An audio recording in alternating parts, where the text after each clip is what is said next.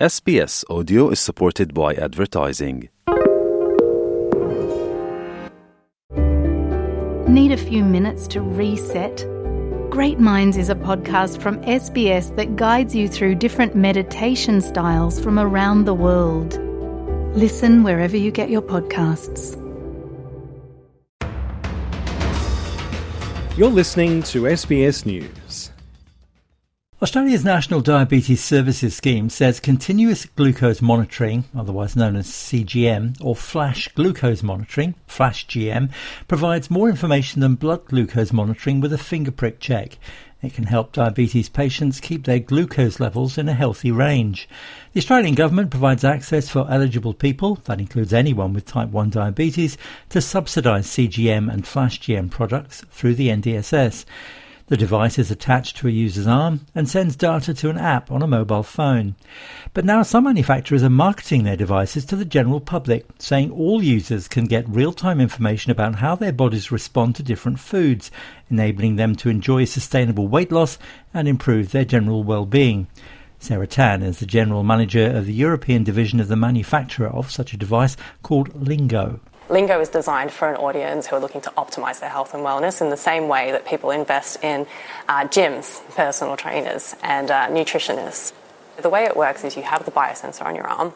It transmits your glucose levels in real time to your smartphone, and then you get small tips and insights as to how you can make small changes to your everyday and create long-lasting habits so that you can feel better, have more energy, improved mood. In Australia, one firm is currently offering a CGM device and support program for $229, saying it can help support weight loss, fasting, energy levels, sleep and health optimization. Health-conscious businesswoman and mother of two, Claire Reach, is already using a sensor in the UK. She says she's been trialling various monitors for the past 2 years. Knowing that there's type 2 diabetes in my family, knowing that there's dementia in my family, I don't want to have either of those things long term. So it's what can I do now to improve my health now? The growth in popularity of the monitors among people without diabetes has accelerated in recent years. Zoe, a company selling the monitors in the UK, says it had a wait list of 200,000 people who wanted to use the device in 2022, and currently there are more than 100,000 users. In Australia, one company says it already has 4,000 users.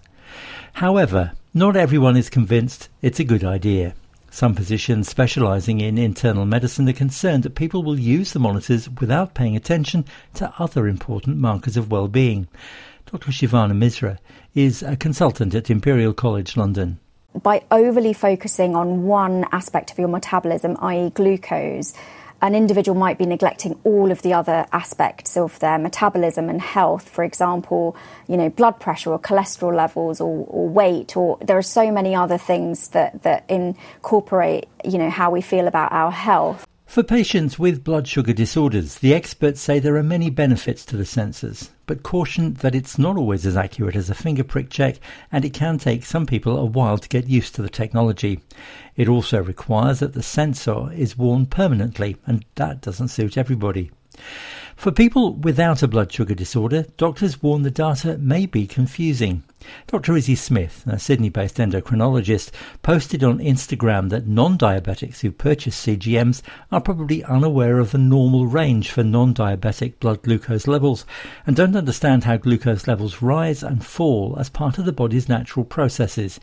In her Instagram post, she says, "A low GI diet, low in ultra-processed foods, is undeniably good for long-term health, but do we really need a CGM to know an apple and water is usually healthier than a triple choc mint and soft drink?